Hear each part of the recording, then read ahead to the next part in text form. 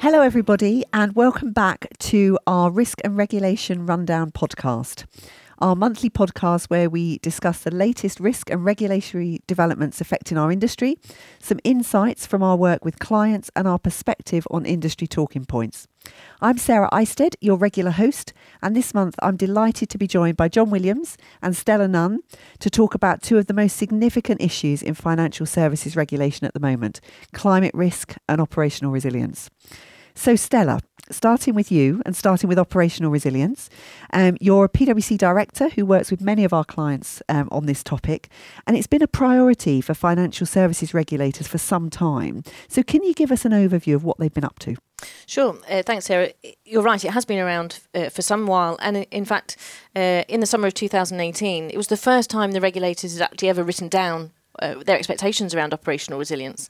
And unless you had been unfortunate enough to have an incident and have the pleasure of the regulator coming to speak to you, you may not have understood quite what they were expecting. And not only that, those failures that have happened across the industry, the regulator feels that firms generally haven't learned the lessons either of their own incidents or those of others. And that has resulted in this sort of crescendo of the regulatory focus that started last summer and continues on now where we are in terms of waiting for the consultation paper, which we hope will be delivered by the end of 2019. What was unusual about that discussion paper actually was the fact that it was all three regulators coming together and issuing that, which is relatively unusual. And it set out the framework for firms in terms of how they should look at resilience of their operations. And one of the key parts of that was the introduction of the concept of business services and important business services. And that key change is trying to move firms away from looking at themselves in their traditional silos in terms of their functions and disciplines and looking end to end from a customer perspective of how those services are actually delivered to either their customers, clients or the market. And that is one of the reasons why it has become such a hot topic and a key topic in the boardroom of firms. One of the major pieces that's happened since that discussion paper was issued was through the summer of 2019, where the Bank of England has been running a pilot of their stress testing approach. And that used the scenario of a cyber-triggered payments issue. And that was to look both at the impact and response of individual firms, as well as considering the macro impacts across the sector. And the findings from that stress test will hopefully be published shortly between now and the end of 2019. And then the bank has put the firms on notice that testing will become a regular activity. And we expect to see that followed through in 2020. Okay, so lots of regulatory activity. I know the government's also been really interested in this. So we've had a Treasury Select Committee inquiry into IT failures in the financial services industry. And in late October, they published their findings. That's right. So what did they say? So in fact, they've gone to reinforce most of what's in the discussion paper and also provided recommendations to regulators and to firms. And what they've done is actually pick up quite a lot of the recommendations of the PwC and City UK report, Time to Act, which was published in the summer of 2019 in June. And what that has really done in that reinforcement is told everyone that they're going to look under the bonnet of what's happening. They are concerned about those technology failures, and as we become more and more digital and services in banks and insurers start to transform, that incidents in technology particularly will have a far greater impact than they have done to date. It also looks at things like the changing business models of firms, and also they've picked up on the tolerance levels and the use of the senior manager regime for repercussions and have urged regulators to use that more than they have done so far. Brilliant. We'll come back to impact tolerances because I know that's a key area that firms are looking at. One of the other areas that I know the government were interested in, but also is proving challenging for firms, is around outsourcing. Yeah, right. And I think for a number of organisations, partly because of the growth of outsourcing and perhaps increasing reliance on service providers for the cloud, for example, this is a very complex area for firms. So how are firms dealing with outsourcing in the context of operational resilience? it's one of the black holes, if you like, for operational resilience. It's the one that really trips people up. We found that firms find it extremely difficult even to get a list of all their suppliers and outsourcers, particularly in some of the large, complex global firms. To then distill that into which is critical for delivery of a business service is particularly difficult. And then when you look at the outsourcing models that are now in place, and you're right, the extent of outsourcing, that people don't necessarily understand the supply chain risk. And we see quite a few incidents where actually the incident is caused by a fourth or fifth party who is unknown to the end supplier, end user of that supply, that they were even in that supply chain. So what we've done is suggest through the City UK report and picked up by the Treasury Select Committee is that firms should really think about how they engage with their suppliers, not just look at service level agreements, but set objectives for delivery and really start to change the dial on how they engage with suppliers. And then the outsourcing to cloud is one of the biggest topics. Cloud providers have become systemic to the financial sector, and there will be more guidance from European regulators around outsourcing.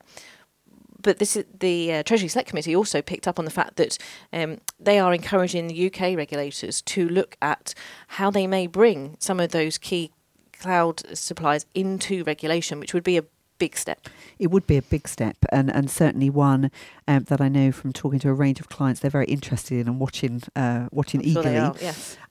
So I said I'd come back to impact tolerances. This is the topic that a lot of my clients want to talk to us about. So can you explain what we mean by impact tolerances and what people are doing about it? Yeah, sure. Everyone wants to talk about impact tolerance, in fact. And actually we find that some clients want to jump to impact tolerance and jump to the answer without necessarily going through some of the steps they need to do to get there. So we encourage firms to think about what they need to do to get to a point where they can set impact tolerance. And impact tolerance is a new concept that, again, has come through the discussion paper.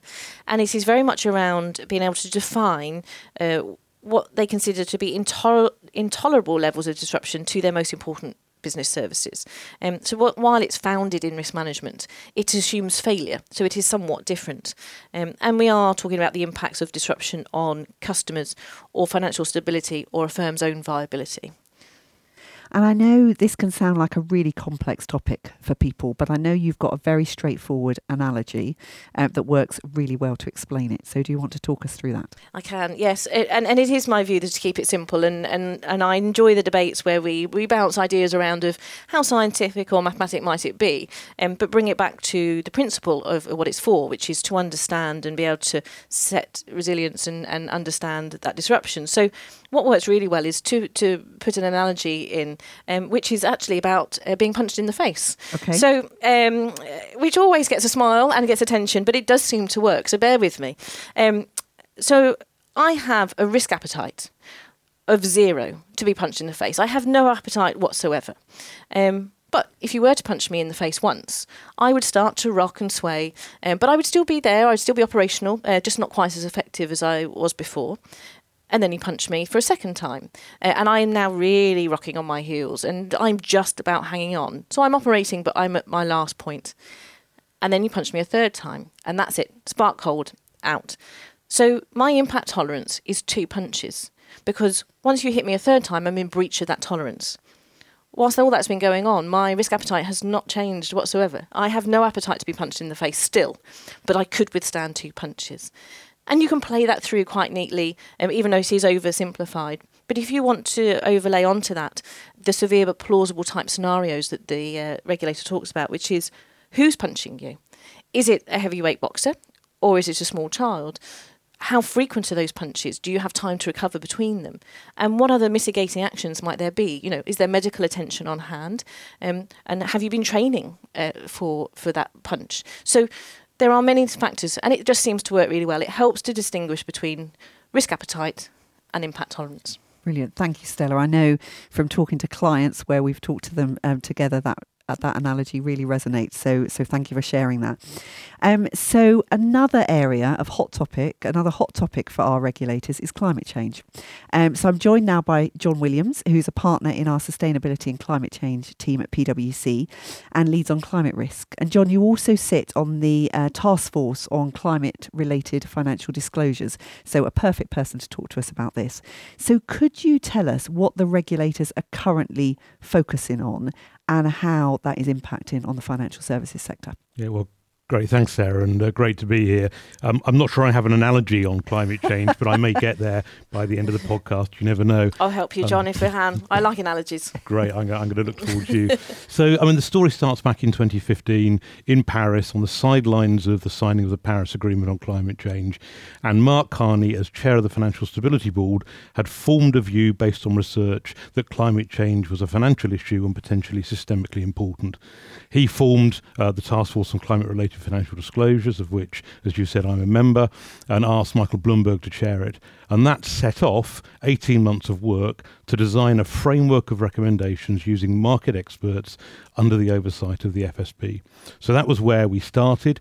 The TCFD recommendations have been picked up by regulators around the world, most particularly here in the UK, where the Prudential Regulation Authority has started putting in place a framework involving appointing a senior manager under the senior manager regime, involving having an implementation plan, involving having the right governance structure and building the right capabilities. Further afield in Europe, the Sustainable Finance Action Plan is taking a similar approach, looking at the right green taxonomy, thinking about whether capital allocation needs to be changed in light of different risk weightings, for example.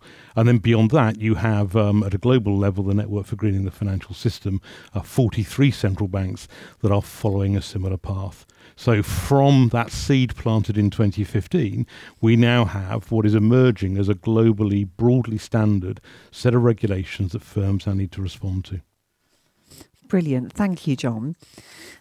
So one of the ways that climate change could potentially impact firms is through disruption. And so that could be through physical risks coming from extreme weather, or it could be through transition risks, through changes in policy, technology, markets, etc. So how do you find that firms are managing those risks? And Stella, if I could bring you back in, how should they incorporate this issue within their broader operational resilience work? Yeah. So the understanding of climate risk and how it relates to financial services is again quite new.